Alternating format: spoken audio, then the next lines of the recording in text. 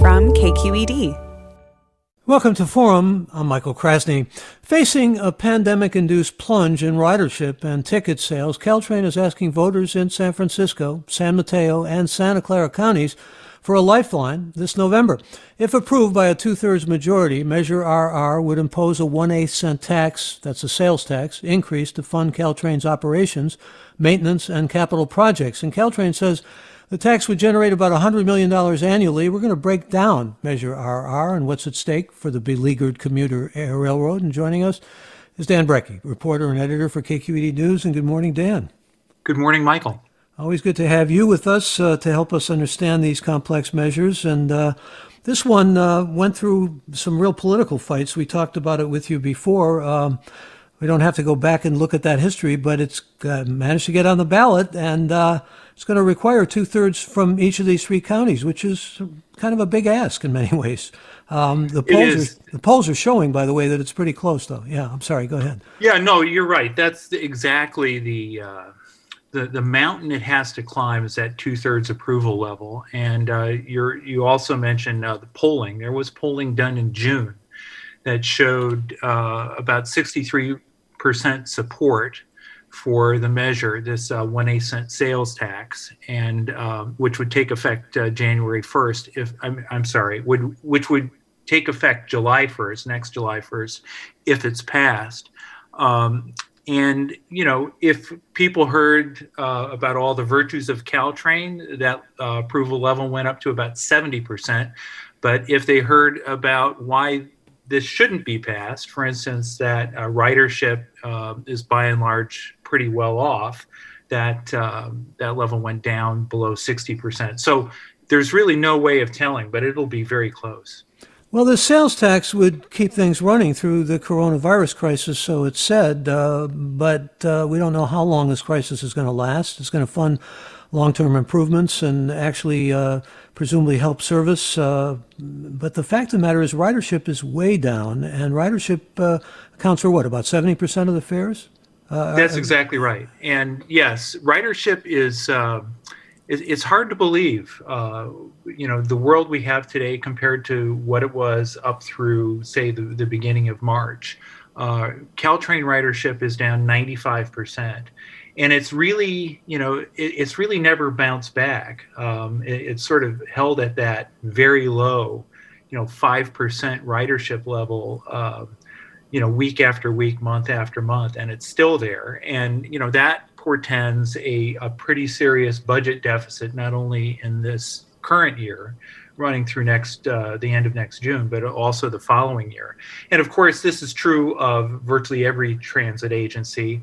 And, the window for sort of repairing the damage that's been done to transit agencies Bay Area wide, maybe nationwide, is really expanding. I mean, we're looking at years, perhaps a decade or more before ridership gets back to where it was at the beginning of the year.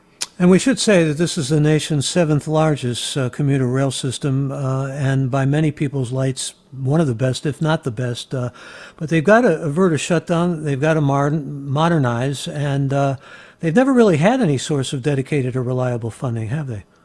No, and this is one of the things that when this first was proposed a few years ago, State Senator Jerry Hill, who's represented the peninsula both on the county board and in the legislature for some time, wrote a bill that would allow a 1/8 cent sales tax like we have on the ballot. And the idea was to finally, after Caltrain's been in business since 1991, finally create a dedicated source of revenue. Virtually every transit agency you can think of, from SMART in the North Bay to BART to Muni to AC Transit, or VTA down in the South Bay, they all have some kind of dedicated tax support somewhere, but not Caltrain. And as you mentioned before, that means that they're very highly dependent on their fare revenue to keep going.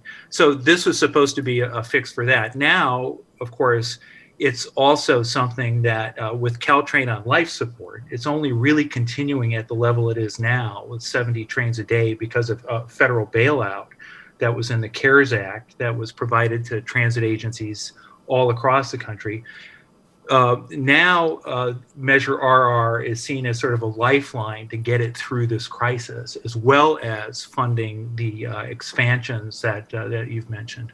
They do have revenue from bailout money. They also have some partner agencies in all this that have ponied up about $29 million, but those agencies have also been hit hard because of the pandemic, and we're talking about something that ought to be separated from a $2 billion project to electrify the trains by, 2027, Dan? Already funded, but when in operation, they're going to need more costs, so this would apply to that as well. We're talking, if you've just joined us, about Measure RR, which would impose a sales tax increase of 1/8 of a cent to fund Caltrain's operations, with KQED's Dan Brecky. And I want to hear from you if you have some thoughts about Prop RR, Measure RR, or if you have some questions about it, you can give us a call right now, and I invite you to do that. The number to call is 866-733-6786. You can join us again toll-free right now at 866-733-6786, or get in touch on Twitter and Facebook. We're at KQED Forum, or email any questions you might have to forum@kqed.org, and we are getting some emails. Let me read a few of them. Rich writes, I could not be more opposed to Measure RR. While Caltrain needs a stable funding source, these constant moves to raise sales tax is not the way to do it. We are almost at a 10% combined state and local sales tax with little to show for it. Potholes, school funding, shortages, etc. And Faustine says, I think it's foolish to keep Caltrain running. Wouldn't it be better to use the Caltrain right-of-way to expand BART down the peninsula? You want to address that, Dan? Well, as to the second point, BART is an extremely expensive system. The mood of the BART taxpayer, as well as the general Bay Area taxpayer, is not to extend BART, but to have BART concentrate on fixing the system it already has. Now, that being said, BART is being extended from the other direction, from Fremont, into San Jose. It opened a 10-mile extension earlier this year, and then it plans to, over the next decade, build an extension into downtown San Jose and Sunnyvale. As to the first point about the sales tax fatigue, I can't really argue with that. We'll see at the ballot box. There have been mixed signals about that, but there were a couple of transportation taxes that went down in March. One was the SMART tax for the Sonoma Marin rapid transit system, and another one went down in Contra Costa County. So we'll see. But the truth is, you have a system that the public has invested very heavily in. You mentioned the partner agencies. So Santa Clara County and San Francisco County, as well as San Mateo County, all provide operating support every year. And this tax actually would remove the need for them to do that. I mean, the agency would be sort of quote unquote self-supporting under this measure. But there's a system there that actually plays a huge part in reducing traffic congestion, helps I guess I'm getting into proponents' arguments now, and it would help the state meet its greenhouse gas reduction goals. And without that, when we do return to normal, and it's hard to remember, but we will return to something where people will have a need to travel back and forth every day. We're not going to be in this the situation of being hunkered down forever. A year or two is not eternity. So when we wake up and it's 2025 and we need to get back and forth places, we're going to need BART and Caltrain and all these other agencies. Of course, the unknowns in this is how many people are going to continue working at home and how many people are going to continue to avail themselves of the service. But you mentioned some of the pro arguments, and that poll that you also mentioned, which was a public opinion poll that was commissioned by the agency, had not only 2/3 roughly in the three counties supporting the 1/8 cent sales tax, but they asked for priorities and top reasons for supporting among about 1,250 likely voters. And the first thing was ease traffic. The second thing was reduce air pollution, like you said, and there's a plan to reduce diesel that's in the works, as I'm sure you're well aware, to go down about 97% by 2040. But the third was essentially to improve frequency and capacity. And we're still got about 3,500 people riding Caltrain, lest we forget here, most of them lower income people. Everybody associates Caltrain with people in the higher income brackets, going down to Silicon Valley and the like. But there are now many essential workers dependent on the service. And let's bring a caller on here. Chris joins us from San Jose. Chris, welcome. You're on the air. Hey, thank you, Michael, for taking the call. So I voted yes on the measure because I, like so many others here in California, we rely on the Caltrain system to get us to and from San Francisco. And I think I speak for a lot of us when I say, if we had to make that drive every single day, I'd be ripping my hair out. It would just be, completely unbearable. And Caltrain just makes it so easy for us to get on the train, do work on the way up to the city, and, be able to get home and just kind of relax and decompress instead of having to sit through 2 hours of traffic and stuff. And it's crazy to me that us as a community are not financing this in some capacity, right? I didn't even know it didn't have its own dedicated budget. That's just nuts to me, considering just how many people rely on it. So, yeah, I voted yes, and I encourage others to vote yes because it truly is an important service for the community. So thank you guys so much for talking about that. Well, thank you, Chris. Good to hear from you and appreciate your call. And Dan Brecky, there's not a whole lot of opposition to this sales tax, we should say, even though some feel that it would hurt blue-collar workers and be a regressive sales tax. Former Mayor of Foster City, Jim Lawrence, is one of those who has come out in opposition, but he has said, I think has come up already in our discussion here, that maybe it's a dinosaur and taxpayers keep propping it up as a dinosaur. That's the argument you hear. Well, it's a little hard to call these services that we need and should be available to everybody for the lowest possible cost dinosaurs. So getting into the pro and anti sides, I mean, there is a relatively well-funded campaign for the measure. There are business groups, the Silicon Valley Leadership Group and the Bay Area Council support this. Facebook is a big donor to the campaign. There are, major elected officials. Senator Dianne Feinstein has signed on to this, to vote for the tax. And there are transit advocates, people who are really looking to knit the entire Bay Area together in a seamless transit network are behind this. And then on the other side, the major opposition comes from the Silicon Valley Taxpayers Association. They do cite the regressive nature of the tax, of any sales tax.